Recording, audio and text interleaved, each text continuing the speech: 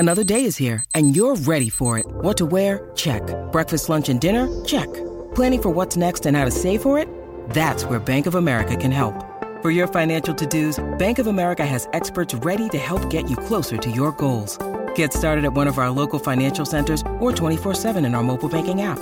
Find a location near you at bankofamerica.com/talktous. What would you like the power to do? Mobile banking requires downloading the app and is only available for select devices. Message and data rates may apply. Bank of America N.A., member FDIC. When you need mealtime inspiration, it's worth shopping Kroger, where you'll find over 30,000 mouth-watering choices that excite your inner foodie. And no matter what tasty choice you make, you'll enjoy our everyday low prices, plus extra ways to save, like digital coupons worth over $600 each week. You can also save up to $1 off per gallon at the pump with fuel points. More savings and more inspiring flavors make shopping Kroger worth it every time. Kroger, fresh for everyone. Fuel restrictions apply. Jewelry isn't a gift you give just once. It's a way to remind your loved one of a beautiful moment every time they see it. Blue Nile can help you find the gift that says how you feel and says it beautifully, with expert guidance and a wide assortment of jewelry of the highest quality at the best price. Go to BlueNile.com and experience the convenience of shopping Blue Nile, the original online jeweler since 1999. That's BlueNile.com to find the perfect jewelry gift for any occasion. BlueNile.com. I'm Alex Rodriguez. And I'm Jason Kelly. From Bloomberg, this is The Deal. Each week, you'll hear us in conversation with business icons. This show will explore deal-making across sports, media, and entertainment. That is a harsh lesson in business. Sports is not as simple as bringing a bunch of big names together. I didn't want to do another stomp you out speech. It opened up so many more doors. The show is called The Deal. Listen to The Deal. Listen to The Deal on Spotify.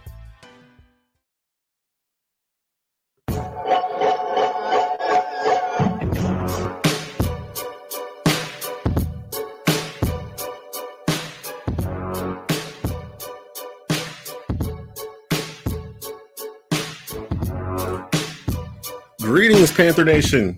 You're locked and loaded into Embrace Debate, a Carolina Panthers podcast here on the Keep Pounding Podcast Network, powered by the Fans First Sports Network. We got a doubleheader for you tonight. A lot of great Panther content. I'm your host, Desmond Johnson. Joined each week, well, not each week, but joined when we actually do it by our two panelists from the Carolina Cat Chronicles, Cody Lack, and from Cody Lash. I can't talk.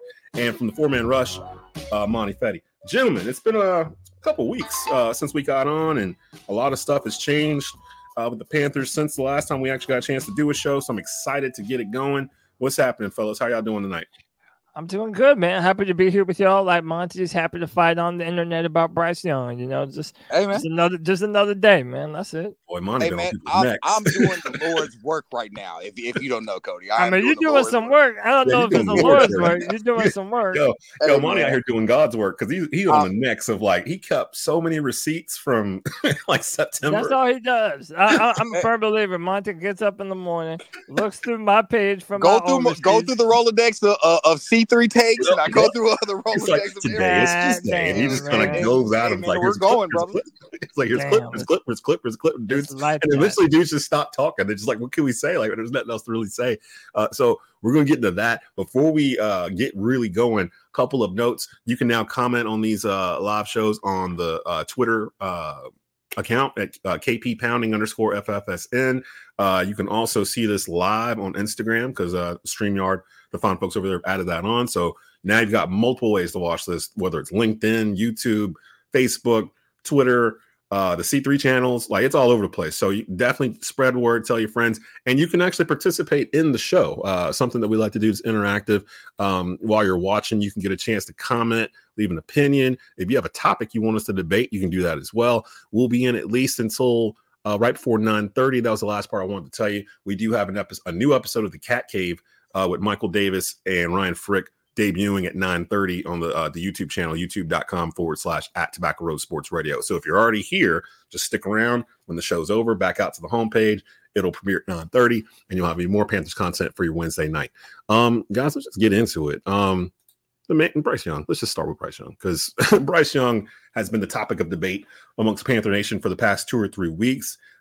He's clearly improved. That is not up for debate. His box score, matter of fact, from Sunday. 23 for 36, 316 yards passing, 2 touchdowns, 63.9% completion rate, 78.1 QBR. Clearly the kid's best game of the entire season. We've kind of seen a progression the past 2 weeks in particular, where it felt like things were starting to finally slow down for Bryce. The improvement, is it enough to quiet the haters? I'm going to let Cody go first, because I know what side that Monty's on. So I'm going to start off with Cody, and then we'll go to Monty. I mean, I was going to let Squabbles go first, but if I got to go, I'll do it. I mean, look, man, look, it was undeniably Bryce Young's best performance, and that was undisputed. This is the type of performance that gets people excited about what Bryce has the potential to be in the future.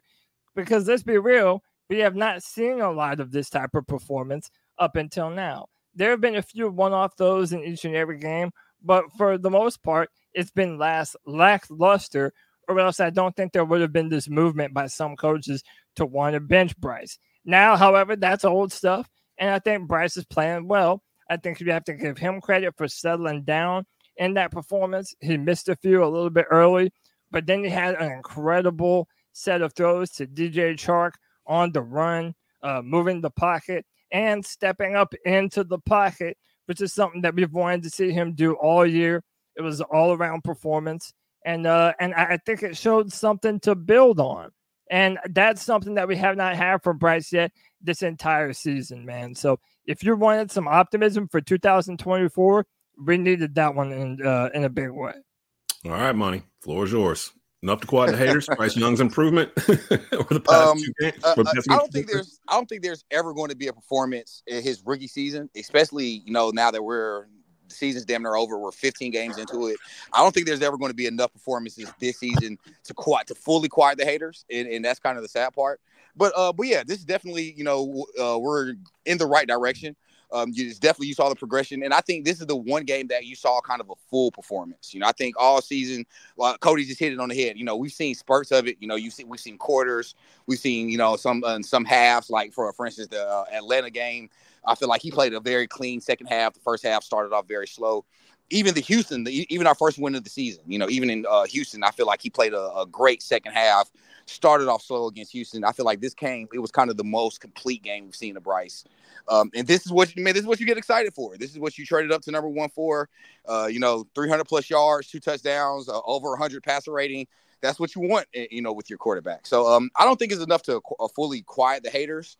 But again, I feel like this is something that you want to see with your rookie quarterback. We're in the right direction now, and Cody's hit it on the head perfectly. I feel like the game finally has slowed down for Bryce, and now I'll say this: it was just a matter of time for that to happen. But that's another debate for later today. But that was just a matter of time to happen. But yeah, I mean, it's good. It's great to see.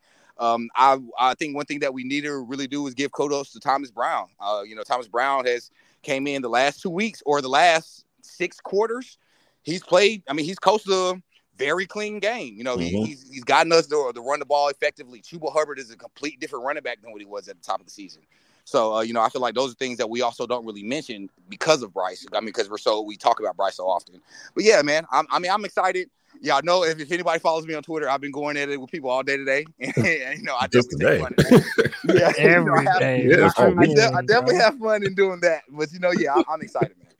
So I got a couple things because there were a couple on there's been a couple of weeks since I had my tweet about Bryce not dropping back in the pocket and got flamed on Twitter for it. Literally, since I put that tweet out, Bryce has played better, and they've put him under center, and he started climbing the pocket. So I feel like the two are kind of combined. Like some of the stuff they're doing, it makes me wonder, was Frank Wright scared to mess with Bryce at all? Because if you look at it, when Frank was there, Bryce looked the same as he did at Alabama. They didn't mess with his mechanics at all. He was in shotgun 90% of the time. It was almost like they were trying to protect him from getting hit.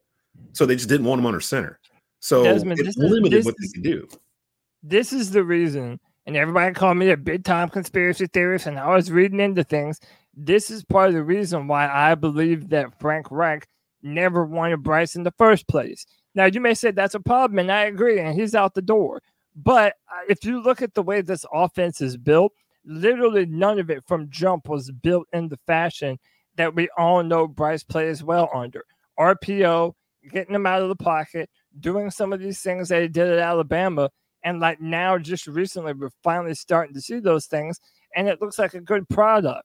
That's why I'm hitting it on the head that you have to find a brand new head coach that's all in on Bryce and wants to build around him for the foreseeable future. Because I don't think that Frank Reich was that guy that wanted to do that. And I believe David Tepper kind of forced the situation on him. So now going forward, the coaching hire is by far the most important thing in this franchise. Yeah, we're going to get to the coaching front runners as it stands here the last week of December here a little bit later on in the show. I do want to give kudos to Bryce because one of the biggest knock on Bryce coming out of the draft was his size. Can he withstand the NFL? I think the kid has clearly proven that he can sustain the hits in the NFL. Oh, absolutely. Absolutely. I mean, like I was saying basically 2 weeks ago, maybe we should bench him, not because I was afraid of him getting hurt, but I was like, what's the point of playing him? Like the offensive coordinator's not even going to be here next year. Yeah. It's going to be a whole new offense. So it's like, are we even doing him any good being out there? And I forgot who it was I was talking to. But I think it might have been Jonathan Stewart during our pod last week. But he was like, nah, you got to keep playing him because for games like last week or, he needs to know how to win. Like he needs to know that feeling, like the game against Atlanta, beating a division rival and potentially putting a dent in their playoff chances. He needs to know how that feels like in the NFL. Like those are building blocks. So from that point on, I was like, okay, he needs to stay in there, but they need to stop, feeding him to the wolves. Don't just put him out there and shotgun and not have but like two wide receivers running out there and they can't get separation, and then 3 seconds later he's on the ground. Do something different. Do something different. Right. And Dan, I don't mean to cut you off. I think that's kind of why I've taken so much exception to it, because it's like I feel like you just said it. If you're gonna play him, you can't feed him to the wolves, man. Especially first year, you don't have the personnel to kind of run the offense that you ideally would like to see. So it's like you can't put him back there and expect him just to. And that was the big thing, the first 9 games. Just elevate the offense. Like, I don't think it's realistically you're not even being realistic when you're saying, oh, you're supposed to elevate the offense and he's getting sacked 40 times, in the first 10 games. Like that's not realistic. It's not even fair. The offense wasn't even built for him the way it feels like now. The previous one. And if the argument is, oh well, he has to elevate a below average team or he's a bust. We're not even talking about football anymore. We're just driving narratives now because some people did not want Bryce, some people did. That's kind of where I've drawn the line in the sand. But yeah, I mean, I think that I didn't fully agree with benching him. I think by the time especially after that New Orleans game, I think it was getting closer to time to bench him because again, he just could not survive back there. He was getting hit. He was getting hit almost. It felt like it seemed like every down. It seemed like he always was under fire. Guys were dropping passes left and right. And it was like, come on, man. There's just no way we can get a fair shot. And now here we are. We have Thomas Brown. Now he's had 2 games to really, to under his helm, he's had really taken control of this offense. And you see, we went back to more of a power style offense, but now you have a quarterback that can make things interesting now. I'll be honest, before the Green Bay game, if you'd have told me that we was going to score 30 points and then, and make it a close game, bro, nobody would have, I'd have tell you you're lying, bro. Yeah, no way that's a possibility. Now here we are. And now I'm saying, hey man, you give him some time, you give him some weapons, and Bryce can be a very scary quarterback. And it feels good to say that. There's reasons why he had time though that we have to address, because I still see there's some haters in here. Flame for Jesus puts completion percentage. I wouldn't say haters. I'd say keeping it real. Maybe trying to keep it a little when keeping it real goes wrong, maybe a little bit, because some of this. I mean, but is it wrong? You're including the first 13 games where it was just like there was no game plan. It feels like looking back in hindsight. At this point, I'm only looking at December because everything that happened before that with Frank Wright, the pieces didn't fit, and we all knew it. We all knew the pieces didn't fit. Even Frank in press conferences sitting there telling us, yeah, we kept the offensive line coach because of what they did last year. They were great in the run game. They were smash mouth, blah, blah, blah. 2 minutes goes by in that press conference. Frank is like, well, we don't want to be known as a smash mouth football team. That's not what we are. Which is insane. Things like that. Like, what are you doing, Frank? Like, what are you doing? Like, you don't tell people that we're not a smash mouth football team. We're in the NFL. Like, what are we supposed to do? Does he know that he didn't have to say that out loud? Maybe he said it on purpose out loud. Maybe he said it on, because I'm looking back now. That may have got him fired, actually. The past couple that may have got him fired. the last couple of weeks of Frank Reich's regime, if you go back and look at his press conferences on Mondays, some of the stuff he was saying, it almost makes me feel like he was trying to get fired. Like they weren't going to change anything. And you could tell he sensed there was something going on around him that he wasn't included in, that these other coaches were starting to talk to people besides him about what was going on the team. And I think originally he felt like if I can just get through rookie year in the offseason, we'll work with Bryce and his technique and all this other stuff. But it got to a point, I think it was right around Thanksgiving, because me and Skylar and Stu were talking about this, and Skylar made a great point that they weren't going to fire him on Thanksgiving, the week of Thanksgiving, because he had a bunch of local charity events that were already set up for the Panthers.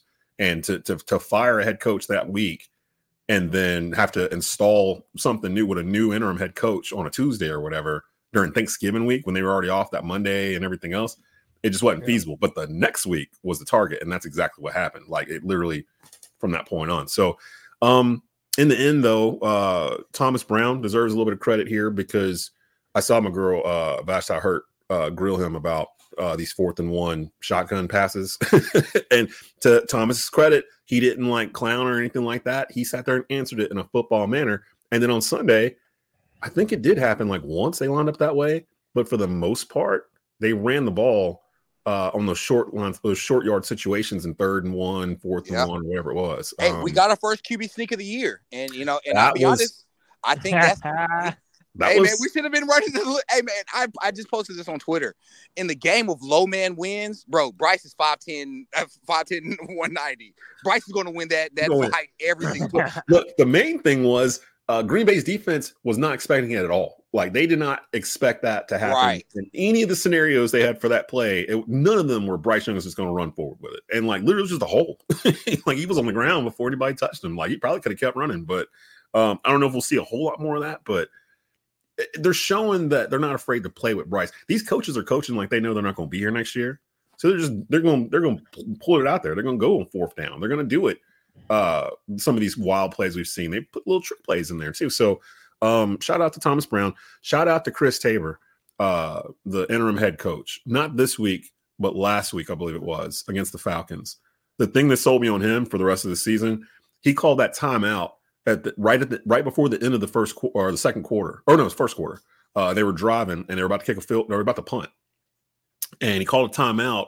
There was like 3 or 4 seconds left in the quarter. He did it because he wanted the wind to be at the back of the punter as opposed to letting the time run out, go to second quarter, and you flip the field, and now you're punting into the wind. Like, it's little stuff like that.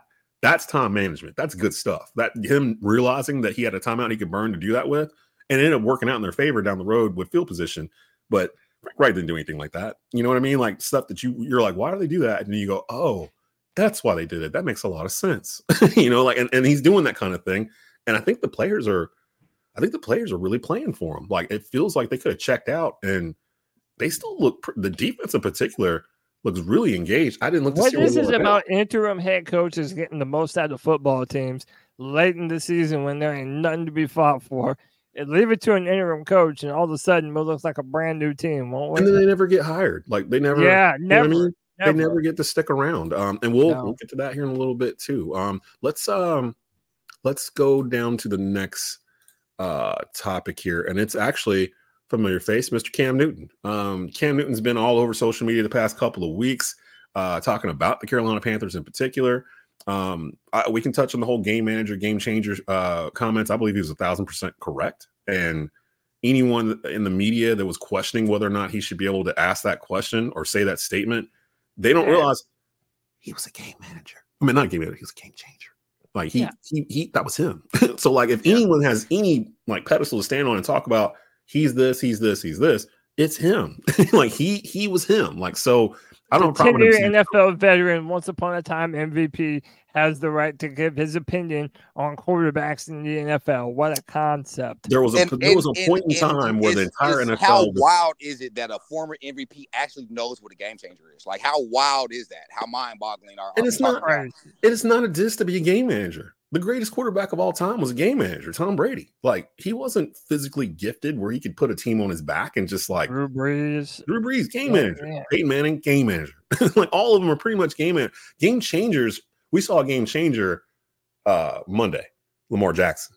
Lamar Jackson is a game changer. Like, literally, the Ravens do not lose regular season games if Lamar Jackson plays. Like I think they've only lost like 12 or something over like 6 years in the regular season. They won like 50 something games. If he's never playing, lost in prime time either. Yeah, it's ridiculous. And Lamar, man, he's literally Cam Newton 2.0. He's kind of a mix of Cam and RG3. He's like RG3. I would say he's more like a Michael Vick 2.0, wouldn't you? I know we've talked about this a little bit before, but to me, like Lamar's gonna make you miss in open space, and Cam might make you miss, but Cam will also go right through you. Yeah, you know what I'm saying. And I don't know if Lamar is this generation of quarterbacks that are out here that are these game changers. I feel like they all are birthed from Cam, not Vic. Oh, absolutely. You know, absolutely. Cam came from Vic, but like Lamar Jackson, Pat Mahomes, Josh Allen, who am I missing? Jalen Hurts, Justin Fields, Anthony Richardson.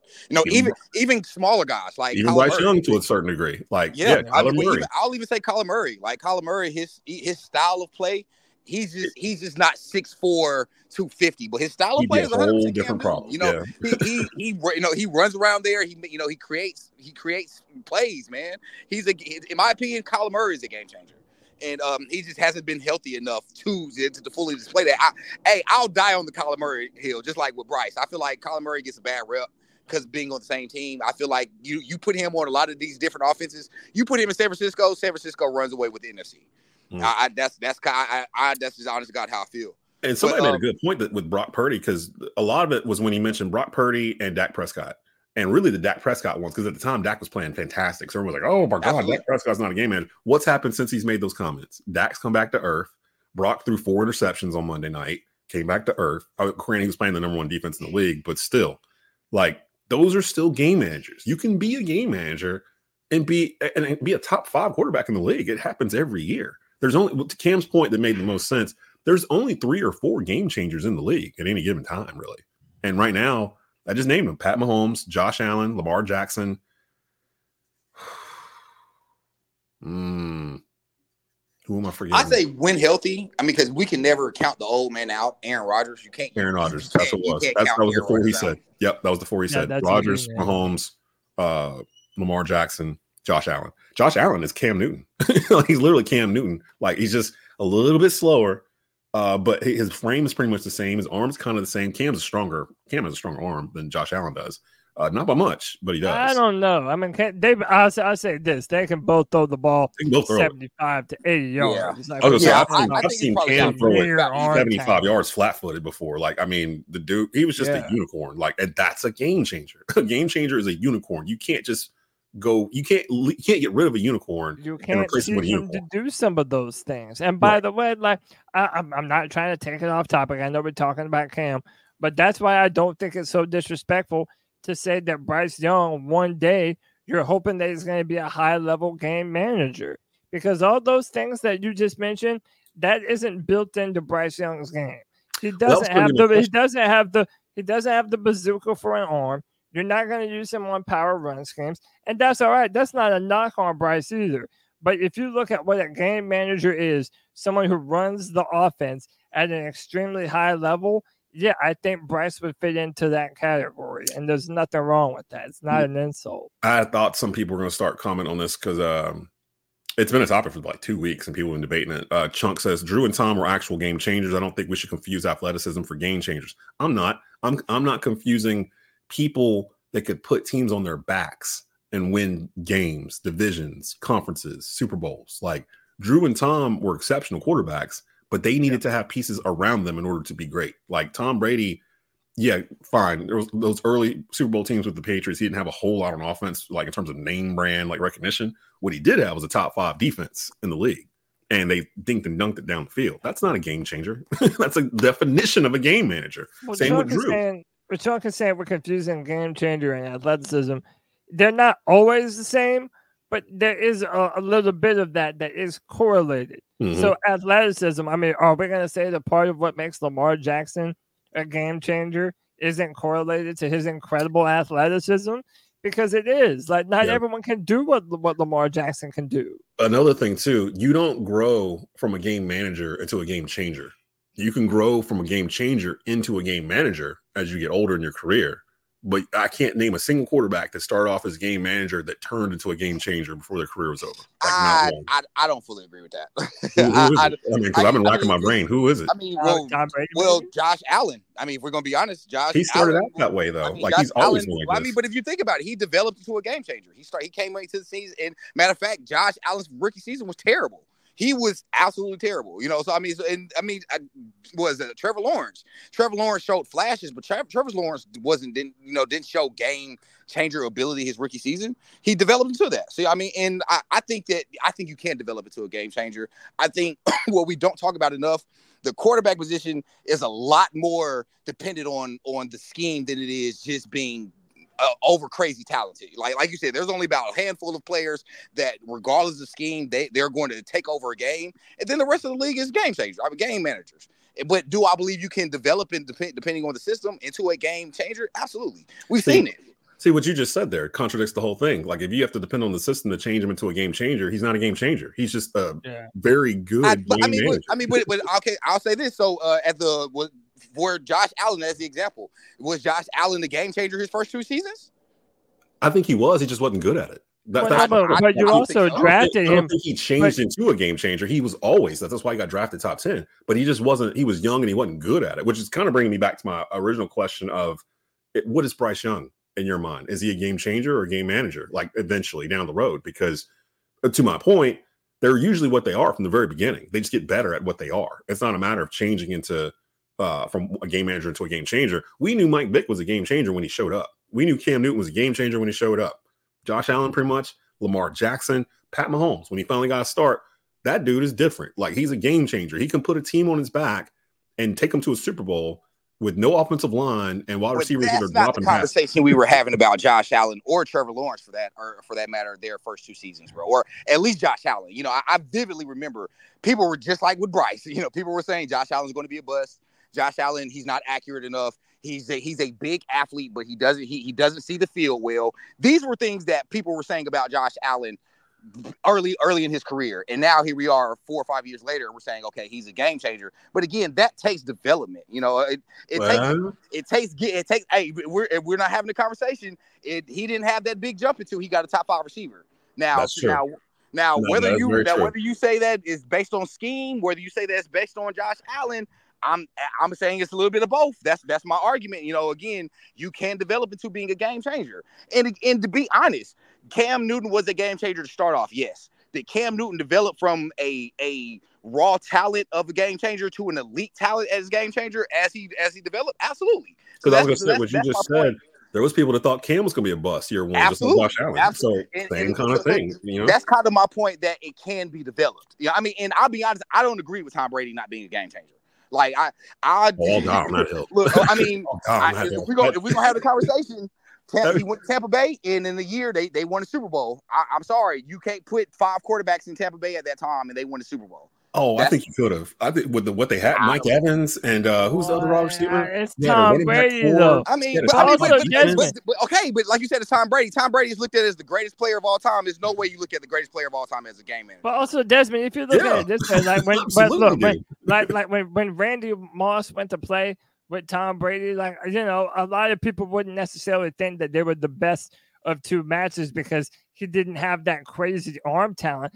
But dude, when Tom Brady had the opportunity, he was one of the best deep ball throwers in the NFL. Yeah, so it's like to me, you have to. To me, right? Okay, but we can do that with Patrick Mahomes. All right, but we can do that with Patrick Mahomes. Yep. Recently, who's had a ton of help. We can do that for a lot of people. You need talent around your quarterback for them to be successful. I don't think that you can say 6 Super Bowls is anything less than a game changer, even though it didn't have that high level of athleticism. No, hold on, wait, because I'm the biggest Patriot hater on earth. Y'all are changing history a little bit, because the first 3 Super Bowls that Tom Brady won, it wasn't necessarily him winning those Super Bowls. It was the defense. It was Bill Belichick. Yeah, but then you also got to think about it, bro. They went toe to toe with Seattle and beat Seattle. So, I mean, that's a Hall of Fame defense as well. Seattle messed that whole thing up. We all know it. At the end of the day, at the end of the day, New England win, though, bro. I mean, we can go back at every single Super Bowl saying, oh, well, if this play happens, then the outcome changes. I mean, he was also he was a starting quarterback in the Super Bowl against the Rams where it was like 15 points scored total between the 2 teams. Like, Hey man, I'll make the argument there. That offense that he played, the offense that he had against the LA team was not great without Tom Brady, bro. I'm just saying, man. Tom Brady. I don't look at Tom Brady.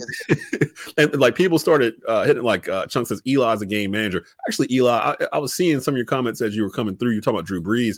He took the over games of 400 yards. Pro had 5K seasons. Look who he was throwing to. Like literally, like he wasn't throwing to scrubs. Like he had like all pro first team NFL wide receivers, tight ends, Jimmy Graham, like dudes are going in the Hall of Fame. Like it wouldn't. I'm not saying a game changer can do it all by himself every game. I'm saying a game changer. You know what a game changer is when you see it. Like you're not going to compare Lamar Jackson's skill set to Tom Brady's. Like it don't work. It's not the same. Hey, it's Kaylee Cuoco for Priceline. Ready to go to your happy place for a happy price? Well, why didn't you say so? Just download the Priceline app right now and save up to 60% on hotels. So whether it's Cousin Kevin's Kazoo Concert in Kansas City, go Kevin, or Becky's Bachelorette Bash in Bermuda, you never have to miss a trip ever again. So download the Priceline app today. Your savings are waiting. Go to your happy place for a happy price. Go to your happy price, Priceline. I'm Alex Rodriguez. And I'm Jason Kelly. From Bloomberg, this is The Deal. Each week, you'll hear us in conversation with business icons.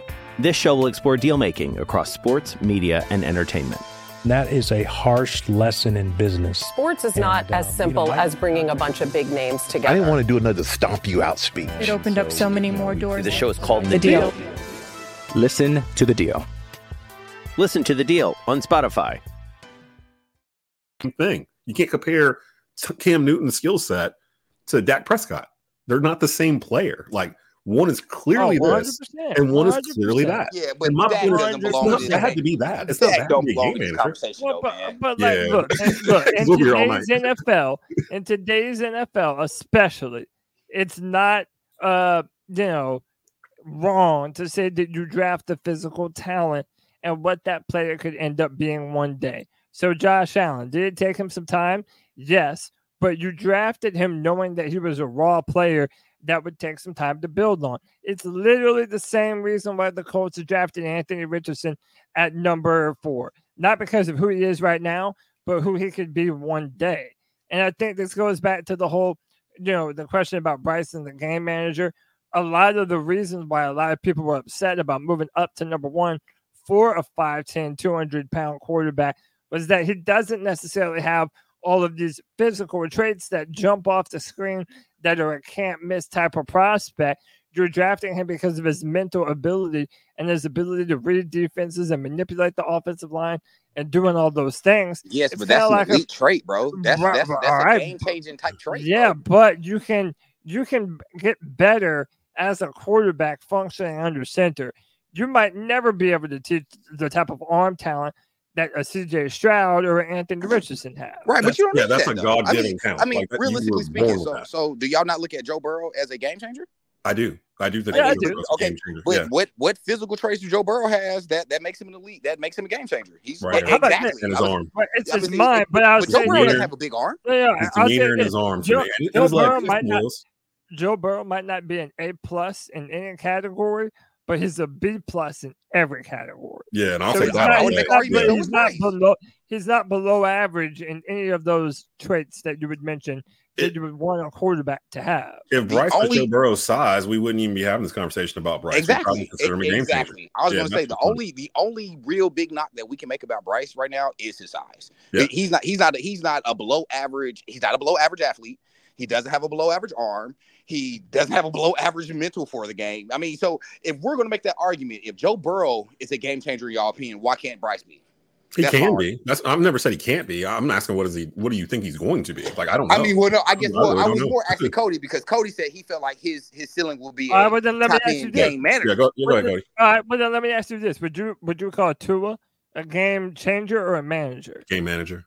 I would call Tua a game manager. Now, that being said, I also feel like Bryce is a little better than Tua. I thought Bryce was better than Tua coming out of college. Well, I'm saying when you're looking at Tua, like that's the exact thing that you want to build for Bryce. It's that type of style. What does Bryce do better than Tua?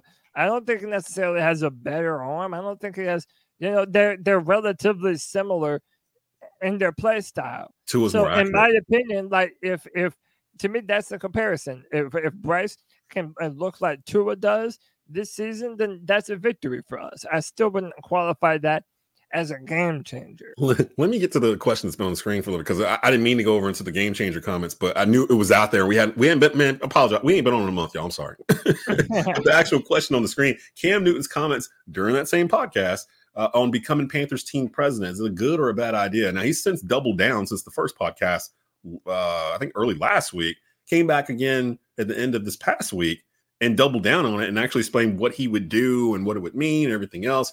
And I can't go too deep into it, but I've heard rumblings that there are people in the building that are actually for this, not necessarily taking the job away from the current team president, because there is a team president right now. So like we're dealing with their livelihoods or whatnot, but having some role in the front office for Cam Newton, he clearly wants it.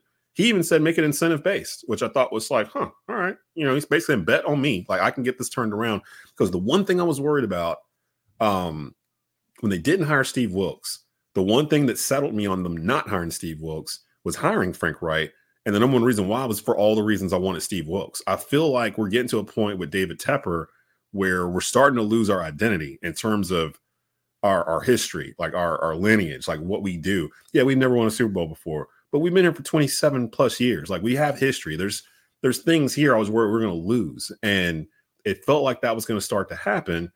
And then they hired Frank Reich, who had all the storyline, played for the Panthers, first quarterback, lived in Charlotte 20 years. All the stuff I liked about Steve Wilks, I liked about Frank Reich. That didn't work out. So now I'm back to square one where I'm like, okay, I'm worried they're going to bring in somebody that has no idea what the identity of the Panthers are, like Matt Rule, and tries to change everything, pushes all the old players out, which was something Frank Reich embraced and brought them back in. I don't want that to be. So if Cam is in the front office, he can be that link to the past for the Panthers and going forward into the future. Now, what his job would be, I'm not quite sure. I think people think Cam is not smart because of his outfits and his hats, which is ridiculous to me. Let that man live. If he wants to wear a top hat, then let him wear a top hat. Like what's the problem? Like doesn't he own like $3 million plus businesses between the hats, the cigars, and the Iconic Saga, his production crew? Like, oh man, and they've been blown up this year. Especially he's a businessman. Like people clown on Cam because he's not playing and they think that he wants to be. What Cam's doing 100% what he wants to be doing. Yep. Like he has made the internet so much more fun the past 3 months. It's just him being he hasn't changed at all. Like he's giving his opinion and being fun and having these real conversations. Cam Newton has always felt accessible to the fans. That's why so many people want him in this job, because he knows how to get the fan base excited. And I'm going to be real, I don't even know what a team president does, if I'm being 1,000% honest with you. But if it involves getting the fan base hyped up and active again and, participating in Panther stuff, then I'm 100% down for Cam Newton being involved in the organization in some way, shape, or fashion. I'm going to go ahead and put it out, because I've never really said it verbally, but in my head I've always known, and it really was Bo Jackson for the longest for me. Cam Newton's my favorite NFL player of all time. Like if I put all the pieces together, like I've watched every one of his games, I've rooted for him. Like this dude I vicariously lived through him every Sunday. He made my team relevant, like nationally. Like you remember y'all remember like being on Twitter or Facebook on Wednesday and people are still debating about what Cam Newton wore on Sunday at the podium? Yeah. Like, I mean, dude, he had Betty White dabbing, bro. Like I feel like that. Betty White dabbing. Yeah, man. Like you had rich people that never knew what a dab was out there dabbing, because of Cam Newton. Man, hey, I'll take it a step further, fellas. Like Cam is a trendsetter. Like when you look at the NFL now and look at it 10 years ago when he first came into the league, dude, Cam had fingerprint. It's all just from the way players dress. From the having fun on the sideline, taking pictures, celebrating celebrations, the touchdown celebrations. Absolutely. That started with the 2015 Carolina Panthers. Forced the NFL to change that rule because of what they were doing that year. I was talking to Stu last week when we were doing the Believe in Panthers podcast. It's like, man, I came across a picture from 2015. I forgot who y'all were playing, but literally half the team is like getting set up for like a selfie on the sideline. And I'm like, I'm pretty sure the game is still going on. Yeah, like, I think that's going on behind you. That's the NFC Championship game. Yeah, and he was like, it was the NFC Championship game. It was Arizona. He was like, yeah, the defense was out there, but some of the defense was in that picture. They were already out of the game. So we all posed. And I remember it so vividly because if you go find that picture, Greg Olsen is standing off kind of to the side, like in the picture, but not really in it. And he has a look on his face like he has no idea what's going on. And it gets captured in the picture. So you see all these dudes posing or dabbing or whatever. And you see Greg Newton off to like the left, kind of looking like this. And he doesn't know what's going on. And he's just in the picture. But that kind of stuff is just iconic to me. He brought all that back in. Why would we not want that in our franchise? It's ours. Like, that belongs to us. And he proudly proclaims North Carolina and Charlotte home. Like, this is his spot. He wants to be known here. He said it when he first got here. He noticed it was all Redskins, Steelers, Cowboys, 49er fans coming in here whenever they play the Panthers. He's like, that's got to stop. And by the time he got to his peak, it had stopped. So I don't know what a team president does either, Cody, but I'm all for him being a part of this franchise in terms of, in some shape or form, in the front office, doing some team ambassador or something. What is Don Capers doing? Like, what? He's just an advisor. We don't know what he does. Like, or what's his name? Caldwell, Jim Caldwell. What's Jim Caldwell doing? What exactly would you say you do here, Jim? Like, what is your job? Because nobody knows. So we can just give Cam an advisor role. He could be in the front office and be good to go. I'd be perfectly fine with that. Let's get to the nitty-gritty. Head coach and front runners for the Panthers. As you sit here, 3 games to go, we already know Chris Tabor ain't it. He ain't going to be around. We're pretty positive most of this coaching staff's going to be gone, although I will say there's a sentiment setting up for them to try to retain defensive coordinator Ejiro Evero, and I'm all for that. It's just a matter if he would want to stay because he might get some head coaching gigs himself with the job he's done with his Panther defense. Monty, let's start with you. As it stands today, December 27, 2023, who would be your number 1 pick to head coach the Carolina Panthers next year? I think the layup answer is Ben Johnson, man. Offensive coordinator for the Lions. I'm kind of sold on Evero as well. I don't want to get into the debate of having to lose another good coordinator to another team, and then we see them go off and thrive somewhere else. I think Evero would be a great head coach candidate. But I think the elephant in this room is Tepper wants an offensive guy that's going to be able to develop and grow with Bryce. I think Ben Johnson is kind of the easiest answer to go for, especially with all the reports that Tepper's willing to pay him basically whatever he wants to come here. So, I feel like that's cap. It has nothing to do with the cap. Doesn't affect the play, the team basically at all. Do it. So, I think Ben Johnson is the easiest answer. It's between him and Evero for me. Either one, I feel like you get a good leader of men, and that's kind of the biggest thing for me. I could care less if he's an offensive coordinator or a defensive coordinator.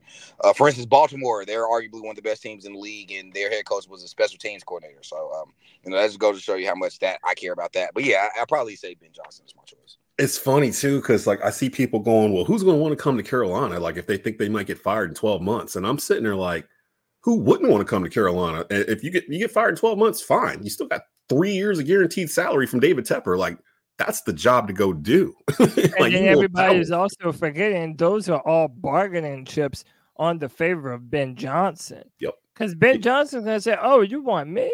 Okay, I need more than 12 months. Hey, you fired how many head coaches in a row?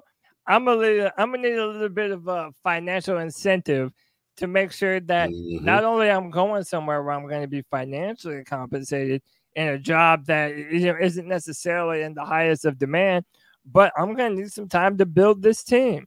So I promise you're not going to one and done me either. Yeah. So whatever we do for Ben Johnson, it's going to be astronomical. And I guarantee you that people are already going to be criticizing that, oh, we paid too much for an unproven coach. I'm of the mindset that I think there's a bunch of good options that I think have been tossed around. I'm still a believer in Bobby Slovic. I know that Texans organization wanted Bryce Young before they drafted Stroud. Apparently, they were going to move up for him. I think that would be a perfect type of offensive system for Bryce Young, that Kyle Shanahan type of system.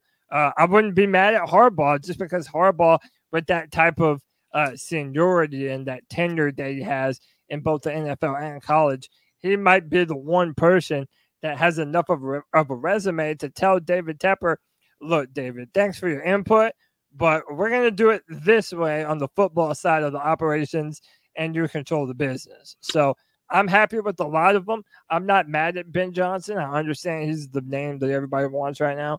I'd be happy with that as well. I would love a scenario where we brought in Ben Johnson as the head coach and we're still able to retain Rivero as the defensive coordinator. Yeah, that's the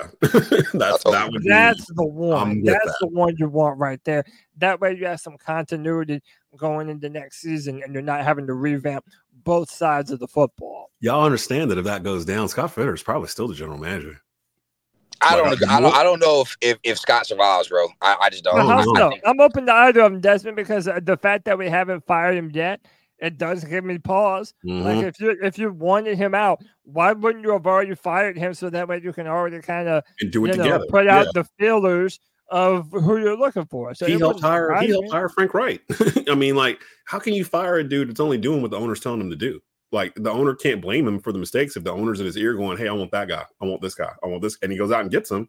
Or he's telling him, like I mentioned on a previous pod, David Tepper on draft night explained exactly what this season was going to be. And we all skipped over it. All Panthers content creators, C3, 4-Man Rush, myself, believe all of us. None of us even thought about the comment he said at the time, but he was talking about how they made the trade with the Bears, the Texans. He got tired of waiting with the Texans. They just skipped over and went to the Bears and got the pick. And he said the reason why they drafted Bryce Young over CJ Stroud and the other ones is because they felt like he was a quintessential point guard that could basically elevate the rest of the players around him. And this was the key. They could spend less money on skill position players because they had Bryce Young. And Bryce Young could be that point guard that could distribute the ball. That didn't work. Look what they did. They go sign DJ Chark. They sign Hayden Hurst. They sign all these a 33-year-old Adam Thielen. They sign all these skill position players where you're like, is there a one? Is there a one on this team? You overpaid for Miles Sanders for a scheme that you weren't even really running. And look at what you got. So, like, he told us what they were going to try to do. David Tepper is running this team like a hedge fund. Like, he's quick to dump when the stock's going low. He'll dump that thing. He won't even think twice about it. He'll dump it. He'll buy early. He'll jump on something. If he thinks it's like the next thing, he'll jump on that. He's analytically driven. He's all about stats and numbers and probability. But football, you can't really run it that way. Like, I understand you can kind of in baseball a little bit, but not really in football. It ebbs and flows so much. So they've told us what they want to do, but now he's seen it doesn't work. So now it's up to Tepper to see, okay, will he change this, like with the next hire? Plus this narrative of him being super quick with these coaches. To be honest, he kind of let Matt Rule stay here a little bit longer than he needed to be. And Rivera was already here. Like, Rivera was already here for, was that the 2019? He bought the team in 2018. So Rivera was here for that whole season. That's when we were 62 and it bottomed out. 2019 they fired him at the end of 2019 with like 3 games left. Right. And he did that so he'd have an opportunity to get ahead of head coaching jobs that are out there. Yeah, he did him a favor. So why not do that with Fitterer? Like, that's my thing. Because I don't think he's going anywhere. Like, I don't think he's going to go anywhere. And that hurts my soul. I hope we're wrong, but it wouldn't surprise me. He's a yes man. He's a puppet. Like, he's going to do the bidding of David Tepper. And he'll say jump, and Fitterer's going to say how high. I want what my homegirl Kieran here says. I want Harbaugh. I've been on record for 2 years wanting Harbaugh as well. Storybook ending. Michigan wins the national championship the next 2 weeks. Harbaugh leaves, comes to the NFL. He was stiffing around Carolina last year. He was the one calling us. We were the ones that didn't return the call because we didn't want to deal with him at the time. But now, if Harbaugh came back to the NFL, he's only going to go 2 spots. He'll come here or he'll go to LA, to the Chargers. He played for both. And to be honest, which do you think is a better situation, the Chargers or the Panthers going into next year? I don't want to be biased. To be honest, I think both positions aren't great. You know, the Chargers, you have Herbert, and then you have a bunch of aging players, bad contracts. Yeah. You need a new head coach there too. Here you have a young quarterback with a bunch of old, a bunch of mediocre players. So I don't think either position is great. I do think that, me being a biased fan, I think it's a little easier, because you also got to think about, you're going to have to pay Herbert here in the next year or so. So you're going to, or I'm sorry, no, you've already paid Herbert. I'm sorry. So they already paid Herbert. Oh yeah, you already got it. So you just paid Herbert, We've seen now QB contracts can be detrimental for your team, especially when you're paying them like that. And I'm going on record. I think Herbert's a little overrated. But so again, I do think that it's probably a little easier to build around this team with the rookie quarterback on a rookie contract. But I don't think either destination is head over heels the best position. I mean, you can make an argument that both destinations stink. To be honest with you. Yeah, I mean, at least our owner has more money than the Chargers owner. Yeah, so you can get paid more. And any victory is a victory, huh? Yeah, I'll take our owner made bang, y'all. Blaine for you says Harbaugh doesn't like short quarterbacks. He would come if he would let him get his own in 2025. Though Tepper ain't coming off of Bryce. This is his project. Like that until it's clear that it just ain't going to work, and it's not clear. In fact, they're turning the narrative to this probably is going to work. Yeah, I don't know. So I don't know if Harbaugh. I don't know. Actually, nobody knows. We haven't really talked to him. So another thing too, I don't think we need to hire an offensive-minded head coach. I just think we need a really good offensive coordinator. But actually, Stu brought this point up again too. You almost kind of have to hire him as the head coach because if you hire a really good offensive coordinator, you're going to have to replace him in 2 years anyway. Yeah, because he's going to be out the door and be a head coach. So the reason you hired Frank Reich as an offensive-minded coach was the ability to pair him with Bryce for the foreseeable future. I don't want us to abandon that plan just because we hired the wrong coach the first go around. Like Mike McDaniels, him and Tua are together. Yeah.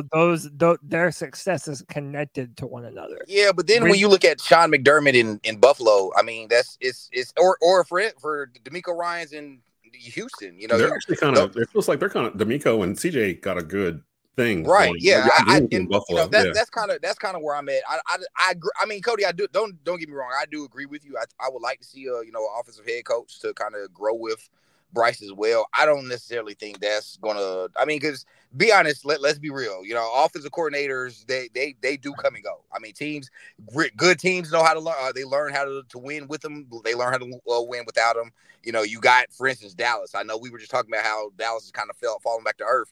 But just a year ago, they were saying how Mike McCarthy wouldn't be able to survive without Kellen Moore, and now that offense is much better without Kellen Moore. So I feel like offensive coordinators. Good teams win with them. Good teams win without them. And if you're not a good team without a good offensive coordinator, you're just not a good team, in my opinion. So yeah, and still to this day, I'm still trying to figure out why our defense was ranked as high as third. I haven't looked to see where they are now, but they were third in yards per game. And I was like, well, some of that is short fields, like turnovers with like 20 yards to go to touchdown, that kind of thing. Some of it is the defense playing pretty well, but I was just like, how is that possible? Like, how's that? We're giving up 20-something points a game. So it's like some of this has to be like pick sixes and some other things. I don't know, but Ebro's done a fantastic job with dudes like Sam Franklin. That's a reason why I think Fitterer might stay, because for all the problems we've said he's caused, he's kept that defense afloat. He's the one that's out there pulling people off the street and like practice squads or whatever and bringing them in, and they're starting and playing really well. So there's both sides to the story with Scott Fitterer. So we'll see. He's still here. So we'll see what the deal is with that. With Harbaugh, Patty Grimes says, I live in Michigan. The talk is if Harbaugh leaves Michigan, he's going to Las Vegas or Chicago. Steven brings up an interesting theory. If the Bills crash out of the playoffs, they could trade out Sean McDermott for Harbaugh to get over the hump. I could see that happening. Like that.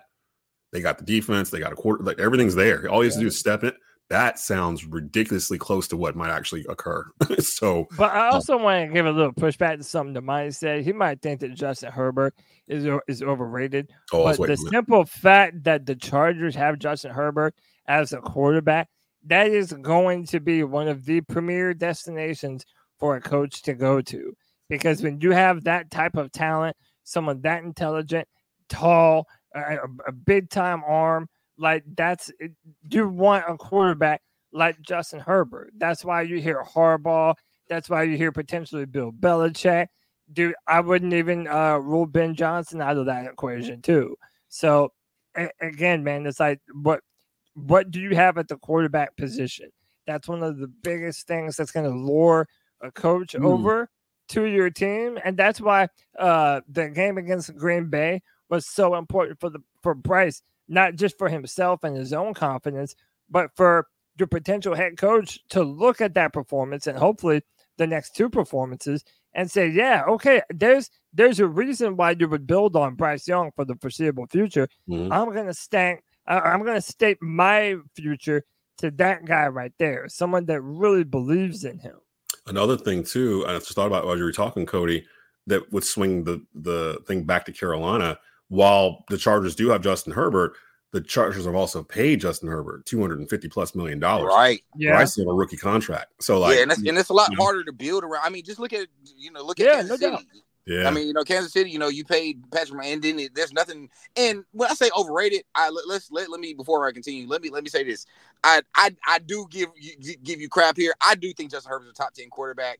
It's just, coming into the season, everyone saying he was a top 3 quarterback. I don't. Oh no, I've never thought that. Yeah. And that's kind of where I say, yeah, he's a little overrated. I don't think he's a top 3 quarterback. I don't think he's a top 5 quarterback, to be honest. But again, he's still a talent. I do think, like Cody, like you said, he is going to be a premier destination because of Justin Herbert. There's no way around it. He's a young quarterback. He checks all the boxes for what you want in a quarterback. So I mean, yeah, there's trolling the side. He is definitely going to be, a high. He's going to be a high priority list for some coach because, like you said, they do want to stake their success beside Justin Herbert. That being said, going a step further, I do think Bryce Young kind of will be in the mix of that argument as well. And Cody, you hit it on the head. Let him these next 2 performances. If it's anything what we just saw Sunday, Bryce is going to earn a lot of money here in the next couple of years. Yeah, Bryce is going to win over some guys and to want to come play with him. You got Smith Marset already saying, dude, I want to be with Bryce for a couple of years. So and if that's any indication of what the rest of the league is seeing, because again, you got to think about it. These teams, they're on the field with him. They see him. They see him getting killed and get right back up and going out there hooping. That last drive, bro. I'll be honest, that last drive is just as good as any quarterback we've seen in the league this year. Chef's kiss. It was like that last drive, those last 3 or 4 throws, bro. It's like, bro, that's as good as any quarterback in the league that you can ask for. So, and that was all I asked for. Like, I think the last time the 3 of us were together, that was all I was asking for. I wasn't trying to say Bryce was a bust. I wasn't trying to say that he can't do it. I was like, look, dude, you got drafted number 1 overall, like in the entire thing. You can't just be a game manager. Like, you can't just be like just accept it and just dink and dunk or whatever. They drafted you number 1 for a reason. I need to see it. What is it? And we had up to that point, we hadn't really seen it. Now, granted, some things needed to change around him. They finally put my boy under center, which I think has been the biggest change in his game because now he's got time. Like once he does that play action or just goes back into his drop naturally from under center, now he's actually giving himself some space and he's giving the offensive line an opportunity to know where he is because that's the main problem. If you're watching the early games, in that shotgun, he's not dropping back further from when he first gets the ball. So he's like a step or 2 maybe back from when he first got it. The offensive line has no idea where he is. And a lot of times dudes that are rushing in, they can see him. The offensive line cannot. So they're getting there in 2-3 seconds and the offensive line doesn't know where he's at. If he's under center and he gets it and goes out like he's supposed to, the offensive line has a better idea of how far back he is and they can protect better. Like this is high school. The Saints did that all the time with Drew Brees. That was New Orleans Saints textbook. Yeah, and what's happened? He's gotten more comfortable in the pocket. He's had more time to throw. He's actually starting to drop back in the pocket and climb up the ladder without somebody chasing him to do so. Mm-hmm. He's getting his strength underneath the throws, and they're going further. He's throwing deeper throws, and he's starting to be more accurate. I think part of that as well is, we all said it here before. I just didn't think Bryce was comfortable, in Frank Reich's offense. He was never comfortable, never, and the one thing that frustrated me the most, those first 8 to 10 games was, they just never moved the pocket. Like, dude, Bryce is, there's the pocket is not existent at most times. Move the pocket, move him from being standing back there and getting killed all game. And for instance, that last drive, that's what you see. You see the move in the pocket. You see him lying under center. You see him, the play action boot, to where bootlegging out. Yeah. Dude, you're forcing the defense, one way, so like, and then you're, and that those are things that Bryce did in Alabama that we just didn't see at first. Mm-hmm. And that was probably the biggest frustrating thing because again, you're trying to fit that was a big thing. You're fitting a square peg in a round hole and it doesn't fit. And that was the biggest thing with Frank Reich's offense that we're now seeing with Thomas Brown. That things have changed. Like we are moving the pocket now. We are running a more power style run game. You are getting guys open downfield more now. And I feel like that was kind of the biggest thing that we didn't see earlier in the year. I'm seeing too, and I noticed it in the Green Bay game. they're starting to scheme the wide receivers open as opposed to just hoping they get open. Right, absolutely. Because there was a couple plays where they had Thielen start off like at the top of the formation, and he'd go and then cut across like the middle of the field, like because they were playing zone. So basically, he's just running to that sweet spot of the zone where there's nobody at, and Bryce is anticipating it. So by the time he throws it, it looks like Adam Thielen has no one around him for 5 yards. But that was a designed play to get to that part of the zone. And Dez, we don't talk about this enough, man. We're starting to see the personnel that needed to be on the field more. Like with Stephen Sullivan, I've been saying this since camp. Sullivan has needed to be on the field. I've been rough on Tommy Tremble. Tommy Tremble has been needing to see the ball. Yeah, Tremble's been showing out the past couple of weeks. Chuba Hubbard running hard, man. Absolutely, right. Oh, and shout out to Gabe Jackson, the guard they signed, because there's been a stark difference in the offensive line since he started playing. And look, I know we're kind of all over the place here, but dude, DJ Chark, and I feel like a game and a half, has done nothing all season, and now he's going from this guy where you're like, well, damn, maybe we do bring DJ back for another year. He could be a steward on my team, yeah. He's already got that continuity with Bryce. If you do get a Ben Johnson knows how to get the best out of a DJ Chark. They work together in Detroit. So it's like, man, what a couple good games will do for your stock, huh?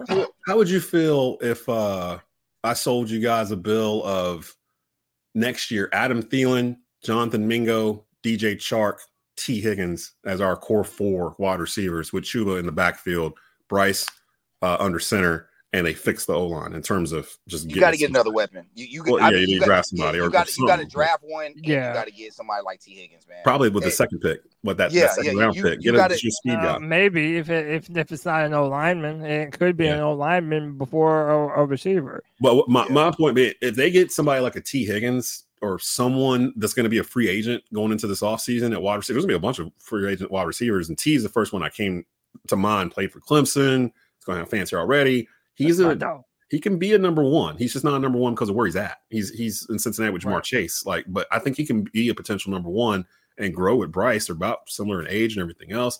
Mingo's kind of come on a little bit the past couple of weeks in terms of actually catching the football. I don't know. All of it just seems like it's gotten slower, not just for Bryce, but the whole offense. Like maybe DJ was going too fast. Maybe Thielen was focusing too much on helping the team because he was the only one catching the ball. Maybe Chuba was just overthinking it. And it feels like they've been allowed to just kind of relax and have fun and go play football. And Bryce has been able to cook a little bit because some of those breakdowns on that last drive weren't designed to the play. He literally had to kind of just turn it to schoolyard ball. And that's what he did best at Alabama, to be honest. Like when he had to break it down and just kind of bootleg out and find somebody, he's mad accurate doing it. Like he put some of those balls, that one ball he threw to Thielen that like only Thielen could get, and Thielen had to like catch it like this on the run, like cross his body. Like I can't even explain it really. He was running in front of him. He threw it, so he caught it left-handed. So it came across his body, and he's parallel to the sideline. He's turning up. And like if he had an extra half a yard, he would have been able to turn up, and there was nobody in front of him. And like, you know, what I mean? I'll make the argument. You got a faster receiver. That's a house call, man. Yeah, like I totally agree. Like you get a faster receiver. You get somebody like Troy Franklin on that crosser route, and bro, we're looking at a 50-60 yard like play. Hey man, I'll take it a step further. There's the ball he threw to DJ Chark on the sideline. The last ball he threw to DJ Chark on the sideline. Yeah, dog. That by far, like I said, that's probably some of the best throws I've seen from a quarterback all that whole Sunday. I think I stood up in my living room. Was like, that's what I wanted to see. Yeah, layer it over the corner, right before the safety, put it on the sideline for DJ Chark to make a play. DJ Chark makes a crazy catch on the side. Like, bro, that's Carolina Panther football, bro. Yeah, there's some things to work with here. It's funny that we have to get to the interim head coach before we get to this part of the season, like the past couple of years, where we're like, hey, we got some things we can work with here. I don't like that feeling because we've done it now like 3 times in like 5 years. Where we're like, oh, hey, okay, we got some stuff. Let's just see what's going to happen. You want to put that up real quick? Yeah, let's see what this is. Oh, that's the throw. Oh yeah, bro, that's it, bro. Well, of course, I had posted on Twitter, like I was at the bar with Kev and Will from 4-Man Rush. Bro, I literally was screaming in the bar by that throw. I was like, "Yep." That was the video I saw. Was that you? Yeah, bro. I was like, "Yep, that's it. That's the throw I needed to see." Yep, I was different time at it. Well, look, man. How about this? I'll even take it a step further. Right? if we get off the field on that 3rd and 4, which we all know wasn't a catch. Okay, let's establish that. Talk about that. Yeah. Not only that, but the ball should have been a penalty. It should have been a delay of game. The ball was still in the hand of the center when the clock was at 0-0. Oh, you're right. Yeah. If that goes the way it's supposed to, I have no doubt that Bryce marches us down the field the very next drive, and we're getting Rams to score. I'm glad you mentioned that, because I was thinking about that after it happened and we didn't get it. I'm like, well, technically that's what's supposed to happen. But I watch games all the time in the NFL where I'm watching the clock, and it's like the line didn't snap it in time before it hit 0 or something, or I'll see 2 dudes, like the guard and the tackle, actually jump before the ball snapped and it's not called. Like little things like that where you're like the timing's a little off. And it feels like the refs give them like a little, once the clock hits 0, there's almost like a half a second cushion they give it before they blow. Yeah, you get like half a beat after it hits 0. So it's 0. And then if it's not snapped, they kind of throw the flag. If that's the case, he snapped and spiked that ball with like less than a second to go. Like he literally, I think they got it off. And they just were like, nah, it says 0 on the board. Can't do nothing about it. I'm like, because that's not what you did earlier in the game. So who knows? That might have been one of them situations where you send Eddie Pinheiro out there and he kicks a 50-yard field goal and they win the game going away. And that just changes everything again, like they did the week before. So all it did was make it where the next couple of games will be interesting for us to watch. I think that's what we all wanted. We didn't want a repeat of what we'd seen the first 13 weeks where it's like the same rock fight every week and you kind of know how it's going to end.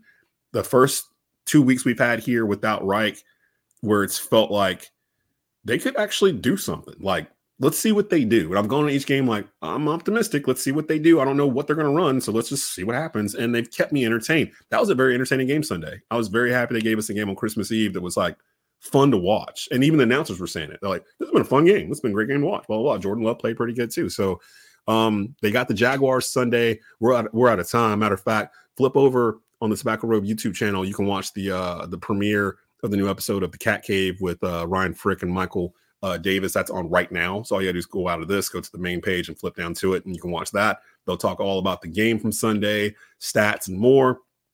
We've got the Jaguars Sunday. Looks like Trevor Lawrence will not be playing as it stands right now. He has not practiced in a couple of days. He's got a sprained AC joint in his throwing shoulder. So I did not know that. Yeah. So he might not even be out there. Yeah. And he got it.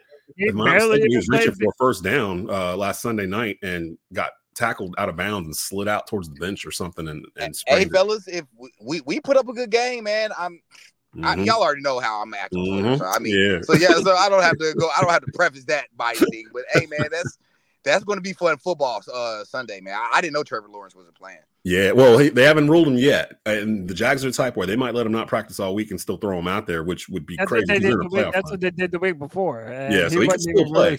He might come out there Sunday and warm up and be like, you know what, let's go, and then do it, because I didn't think he was going to play. What was it, a couple weeks ago when did he have a concussion or something? What was it? He sprained his ankle. I think it was an ankle. Yeah, he sprained his ankle or something like that. Played the next week. It was a lower. He played the next week.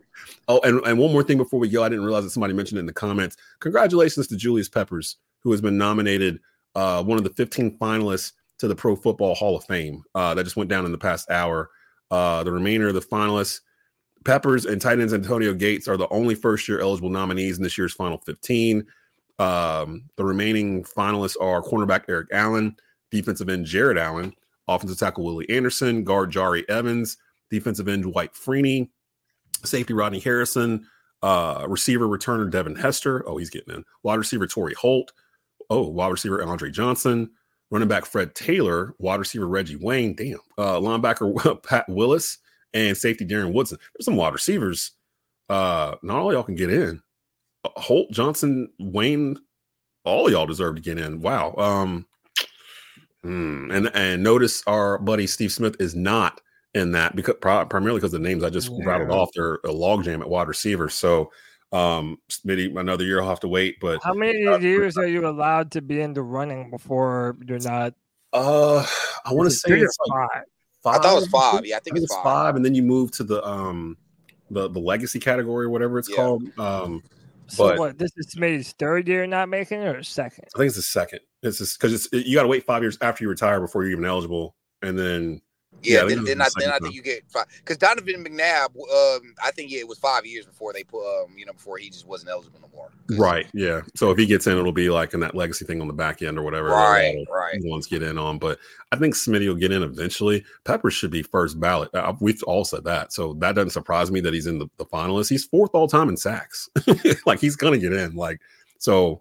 You want to talk about a game changer? I think that was Julius Peppers when he wanted to.